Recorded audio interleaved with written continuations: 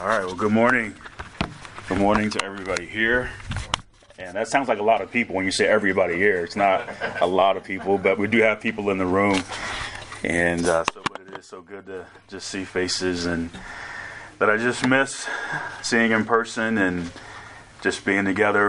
And so thankful, you learn so many things during seasons like this, and you really come face to face with just how sufficient God's grace is. No matter the season or the inconvenience or the hardship, God's grace is always plenty. And so God is able to continue doing what He needs to do here at Midtown for His glory, and we'll just keep trusting Him for that. But we're going to be in Colossians 1, as Jason set us up for and did a very nice job and recapping and getting us back to the table here. But we're continuing looking at the power of prayer. And as you're looking at this prayer from Paul in Colossians chapter 1, next to Christ's prayer in John 17, this is one of the finest that you'll encounter in Scripture. And it is a blessing and a challenge to read and meditate on and glean from. But depending on the person, when it comes to prayer, prayer is either a tremendous privilege or it's a giant chore. I mean, that's really where we're going to land on prayer. It's either something that we get to do or something that we feel we have to do. And what determines which one you land on, it comes down to your relationship with God. It comes down to your personal walk with Christ. And if you have an intimate walk with Him, then prayer is going to be a great privilege. Because prayer affords you the opportunity to have intimacy with Him. But if you don't have an intimate walk with Him, then prayer will absolutely feel like a giant chore. It'll be like the chore that you put off until the very last minute, where you say, well, man, I've put this off for days, maybe even weeks, but I'm at a point now where I have to do it. And the reality is, when it comes to prayer, that's exactly what it is. For too many believers, we wait until something happens, something difficult, some hardship, some loss, some inconvenience, where, okay, well, now I have to pray. Man, I've been putting this off, but man, I got my job, I got laid off, or whatever's going on, and so now here I am. And when that is the approach, well, then not only does prayer feel like a giant chore, but it also feels like a giant waste of time. There's no power, there's no focus, there's no passion, there's no fervency, there's no faith. It's just an assignment, no depth. And so praise God for the Apostle Paul. God used him to teach us many things. And he was faithful to that. Obviously, we know God used him to give us 2/3 of our New Testament that we hold in our hands this morning, and we thank God for that. But one of the things that I think we gloss over that God used Paul to give us and teach us was the importance of prayer and how to do it. When you read the Pauline epistles and you read Paul's writing, it becomes evident that he was a man of prayer, that he was a man who prayed without ceasing. And this is why Paul was so successful and why he was so fruitful in ministry. Because his ministry was not dependent upon himself. It wasn't rooted in the power of Paul. It was rooted in the power of Christ. And because he was a man of prayer, it showed that he was a man of great dependency. He depended on Christ to do what only he could do. And so because Paul longed to know the power of his resurrection, he was also certain about the power of prayer. Because in Paul's mind, if Jesus could raise from the dead, what couldn't he do? What couldn't he do? What was too great for him? And that's your first blank. If Paul, in his mind, if Jesus could raise from the dead, what couldn't he do? And when you have that perspective, when you have that view, when you have that intimacy, that passion with Christ, that's exactly how you view Him. And that's exactly how you view any situation. And that's exactly how you pray. You pray from that perspective. And that's exactly what Paul did. Because listen, how we pray for others speaks volumes about our faith in Christ. How we pray for others speaks volumes about our faith in Christ. Because all of us know people who are in situations who we are desperate for the Lord to work and for Him to move in their life, to bring about things that are to His glory and honor and to their edification. And we know that we can't change it, we can't force it, we can't make it happen, but because we long to know Him, Philippians 3:10, and the power of His resurrection, we come to Him with that type of prayer, that type of faith, that type of dependency. And then this is what is born out of it, a prayer like this. But here we go. The smaller our faith is, the less we pray. And when we do pray for others, our prayers reveal that we really do not know Him and the power of His resurrection. Paul desired to know the power of His resurrection, and the way that Paul interceded for the church at Colossae and for others says that he did. And examining this powerful prayer of Paul here in this opening chapter of Colossians, there are 7 words that really leap off the page, that really highlight or show us exactly what Paul was trusting Christ to do in the lives of these believers. He uses the word filled, walk, pleasing, fruitful, increasing, strengthen, giving.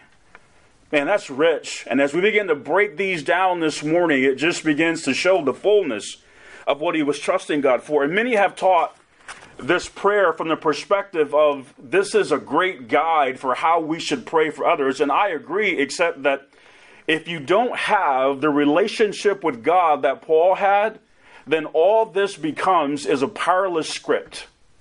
If you don't long to know Him, if you don't long to know the power of His resurrection, you can read this and pray it verbatim, but if you don't have the faith and if you're not rooted in Christ, it will be to no avail. But when you walk with Him, no doubt you will pray for others like this, and it will be a tremendous blessing in their life to the glory of God. But in verse 9, we see that Paul prayed and he desired. That's very important because Paul just didn't pray, but the Bible tells us that this was his desire. In other words, this was not just some typical standard thing that Paul was doing because it was his responsibility as an apostle. No, this was on his heart. This was a burden. So this wasn't just a prayer, but this was prayer and desire, that ye might be filled with the knowledge of His will and all wisdom and spiritual understanding. Now, this is very important because what you'll see in this prayer is Paul uses the word knowledge twice, but in both times, neither had anything to do with information alone. It wasn't just knowledge, as we're going to see. Now, if anyone was knowledgeable, it was the Apostle Paul. He was a brilliant man. We know that. But his prayer and desire was not for them to just simply possess information. And that's very important for us. Notice that you might be filled with the knowledge of His will. Now, this is very important. The will of God always refers to what God would have us know and do. We have to understand that.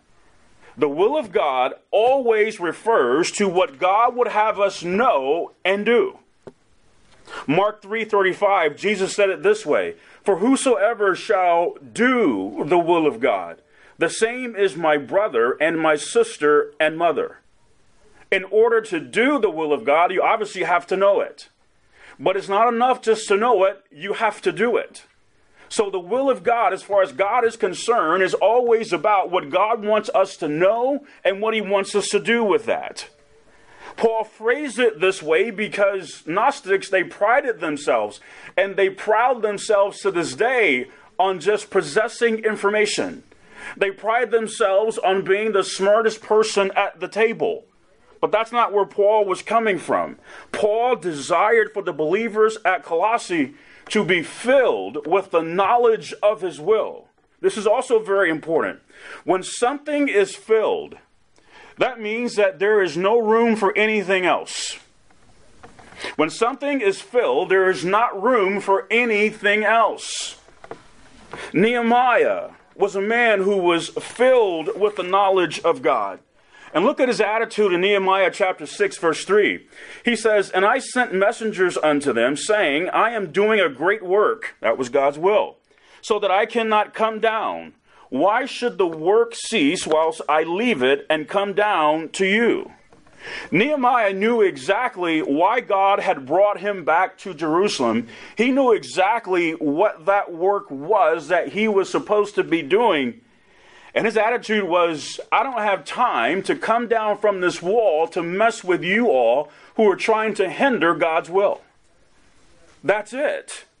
That was Paul's heart here. The believers at Colossae were not to allow the Gnostics to distract them from knowing and doing the will of God. And one of the takeaways here is learning to identify, listen, this is very important because obviously, we want to be ambassadors for the Lord Jesus Christ. We want to steward the gospel. It's very important. But one of the things that you will learn in dealing with unbelievers is you do have to learn that there are some unbelievers who simply want to waste your time. All they want to do is argue and debate, back and forth, and you don't have time with that. I was in Price Chopper not long ago and engaging in a conversation with a man, and of course we're having a conversation, so I'm looking for that moment where I can just transition to the gospel, and I did, and minutes after that I realized that he was a religious Gnostic. And so he would have been content to stand there and talk with me, or actually debate with me for an hour or longer if I had time. He was so passionate about this that he even told me where he lived and invited me to stop by any time. Listen, it's when it comes to the gospel, it's not about who's the smartest or who knows the most. It's about what Jesus Christ did. And is this person, are they saved or unsaved? And if they are unsaved, are they open to receiving the gospel? If not, well then I've got to move on. But I'm not going to sit there and just spend hours debating with someone. And listen to what Jesus said in Matthew 10:14. "And whosoever shall not receive you, nor hear your words, when you depart out of that house or city, shake off the dust of your feet." Keep going. Who's up? Who's next? Hey, they've heard the gospel once, praise the Lord. Who needs to hear it now? The command was not to stay and argue and debate and convince them. And by the way, when it comes to the gospel, just so we're clear, I never feel any pressure or obligation to convince or persuade anyone of anything. Not my responsibility. I don't have to do that. The Bible tells me in Romans chapter 1 that the gospel is the power of God. The gospel is the power of God. I don't have any power. I don't have to be eloquent or brilliant. I just have to believe what the Bible says. And so the gospel is powerful. It just needs to be presented. And I'm not responsible if someone rejects it or accepts it. No, I just need to present it. And that's it. Okay? But at some point when you're going back and forth with people and no one is giving ground, it becomes about pride. You know, who knows more, who's the smartest, and on and on and on. But Paul he also did not envision a collection of believers sitting in the church at Colossae who were just filled with information, just filled with knowledge. It's been said in corporate America, I've heard this before, maybe you have, but it goes like this. In corporate America, it says that people are paid or compensated based on what they know. So the more that you know, the more educated that you are, the more credentialed that you are, that means that you are in a better position to make more because of the knowledge that you possess. Well, that philosophy might work on Wall Street, but it doesn't work with God. Because with God, what matters as much as what you know is what you do with what you know. That is always God's bottom line. God's bottom line is never our possession of knowledge, how much we know. God is always as focused, as preoccupied, if not more, with what we're doing with what we know. I can never shake the fact that a believer, it blows my mind, that a believer can be saved for 5 years and growing in their knowledge of God's word. And what you'll find is you'll see them actually exhibiting a spirit-filled life. You can see the fruit of the Spirit taking root in their life. Whereas a believer who's been saved much longer and knows 10 times more is negative, discontent, sour, cantankerous, miserable, difficult, nasty. I mean, they know more Bible than this person who's been saved 5 years. They have forgotten more than this person knows. But the problem is their obedience doesn't match the volume of what they know. This is always the outcome when knowledge doesn't have an outlet to obedience. So Paul's desire and prayer was for them to be filled with the knowledge of his will and all wisdom and spiritual understanding. If you're keeping score, what ought to be clear by now is the book of Proverbs, because it talks about these 3 topics significantly, does it not? Knowledge, wisdom, and understanding. But in verse 9, Paul talked about that. He talks about all 3 of those. What Gnostics miss, and what they miss is that, and this is very important, is you can possess knowledge but not wisdom. And that's a dangerous thing. You can possess knowledge, but not wisdom. And only the fool, listen, only the fool believes that knowledge is chief. Only the fool. It is only the fool who believes that knowledge alone is sufficient. Consider Proverbs 4, verse 7. Wisdom is the principal thing, not knowledge. Wisdom is the principal thing. Therefore, get wisdom. And with all thy getting, get understanding. Wisdom is the principal thing. It is chief. You have to have it. Wisdom, listen, is life or death. It absolutely is. In every chapter of this short epistle, Paul talks about wisdom. In every chapter. Knowledge deals with information, but wisdom deals with perception. It's how we see things. It's how we view things. Another synonym for wisdom is discernment, which is the ability to judge properly. That's wisdom. After Nehemiah sent word that he was not coming down from the wall, he received counsel from a prophet to take refuge in the temple. Given the spiritual attacks and hostile working conditions, that would have sounded good to him in the flesh. Except Nehemiah was not a priest and would not have been able to take up refuge in the temple, and he knew that. But notice his response is very wise. Nehemiah 6:12, and lo, I perceived wisdom, that God had not sent this prophet, but that he pronounced this prophecy against me, for Tobiah and Sanballat had hired him. Nehemiah perceived, he discerned that God was not in that council. That's wisdom, folks. Wisdom is the ability amongst anything. It is the ability to discern what God is in and what God is not in. What is of God and what is not of God. That's wisdom. Listen, wisdom involves perceiving how God and Satan are both at work. That's wisdom. You are able to perceive what God is doing, and you can discern what Satan is doing. That's wisdom. That is wisdom. And you have to know that wherever God is at work, so is Satan. Whatever God is doing, Satan is always lurking to counter, to somehow defile, distort, mess up. This was happening in Nehemiah's ministry, and it was happening at Colossae. Consider 2 Corinthians chapter 2 and verse 11. Lest Satan should get an advantage of us, listen, for we are not ignorant of his devices. That's wisdom. You can't be ignorant of Satan's devices. Listen, someone who lacks wisdom will be ignorant of the fact that Satan is at work, and they'll be as ignorant about how he works.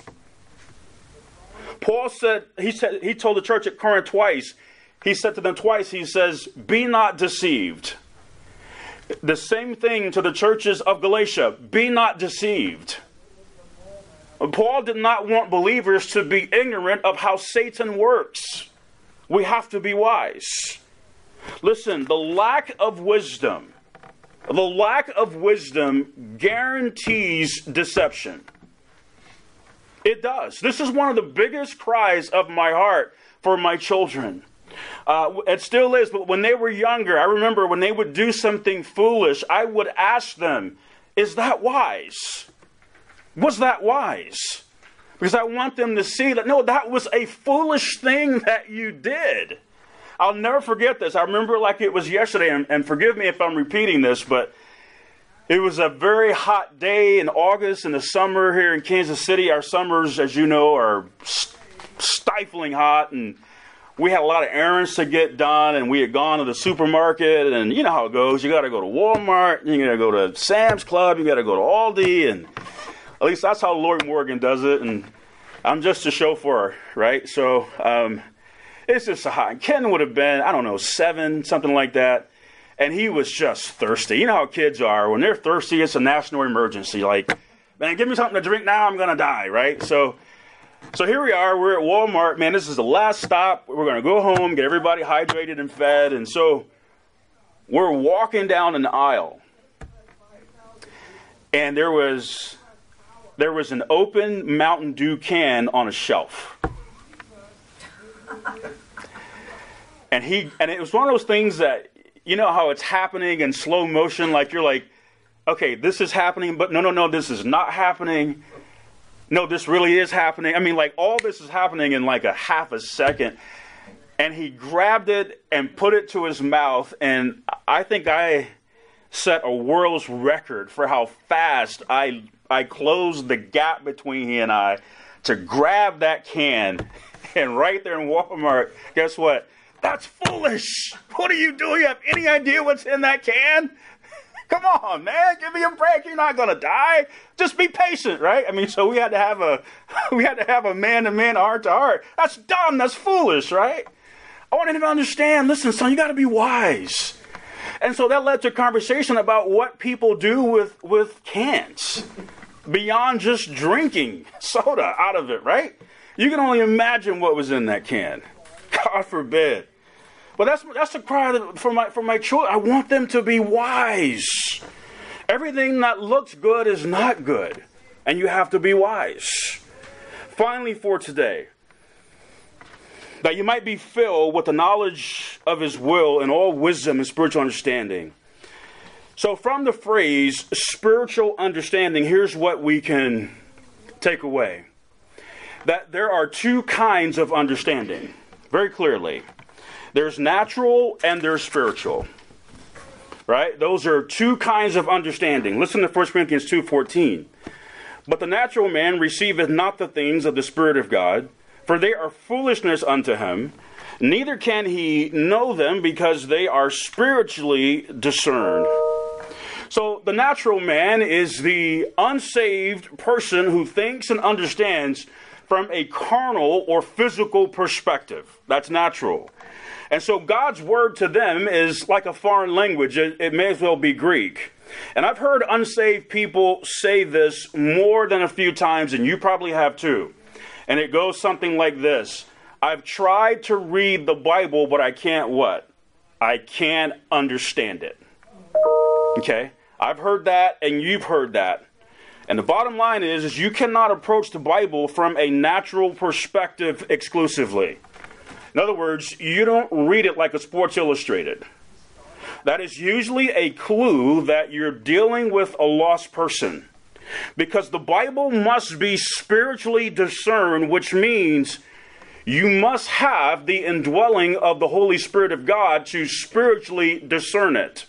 Now, because we're saved, which means we have the Spirit of God in us, we can and we should be filled with the knowledge of his will and all wisdom and spiritual understanding. Now, here we go. This is very important, though. When you compare Scripture with Scripture, here's what you come to. This is critical. Spiritual understanding is always indicative of spiritual maturity. Spiritual understanding is indicative of spiritual maturity. All right, that's very, very important. Listen to these passages. 1 Corinthians 2:15. But he that is spiritual judgeth all things, yet he himself is judge of no man. In other words, if you're spiritual, you're able to judge or discern all things. 1 Corinthians 3:1.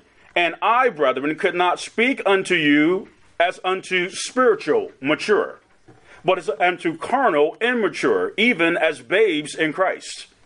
Galatians 6:1. Brethren, if a man be overtaken in a fault, ye which are spiritual, restore such an one in the spirit of meekness, considering thyself, lest thou also be tempted. Colossians 3:16, which we will get there. Let the word of Christ dwell in you richly in all wisdom, teaching and admonishing one another in psalms and hymns and spiritual songs, singing with grace in your hearts to the Lord. And again, we know that the twin passage to this is Ephesians 5:18.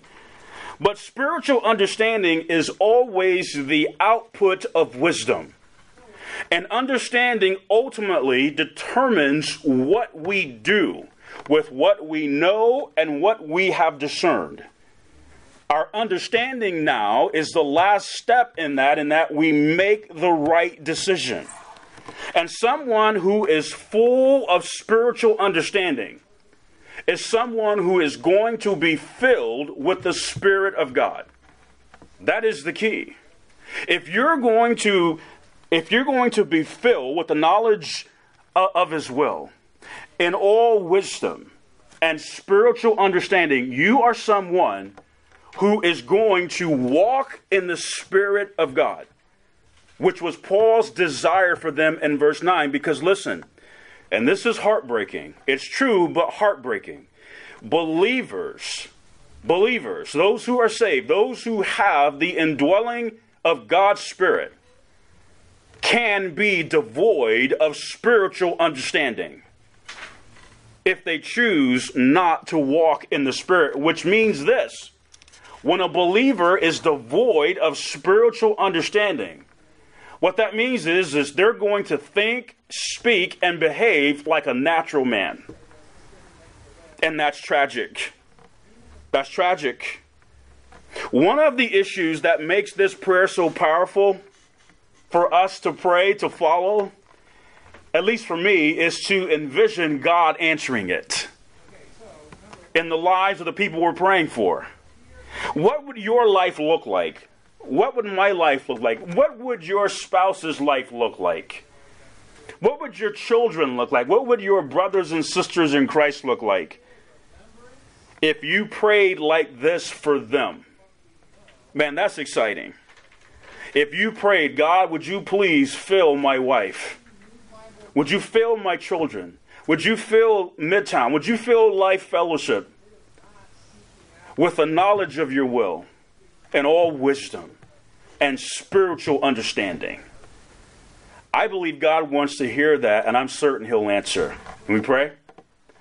God, thank you for what you have given us so far here in Colossians chapter 1 as we are coming back together as your people. God, your word is so, so good. And I thank you, God, for how it clarifies and how it instructs and guides and leads. And so, Father, I just thank you for what you've shown us here. And God, there's so much more to tackle and look at, and we look forward to it. God, whatever we've heard from you from this today, God, I do pray that we would seal it in our hearts and minds, and that, Father, we would take it and as Rich said yesterday, walk with it, God, that it would be with us, God, for your glory. We ask it in Jesus' name. Amen.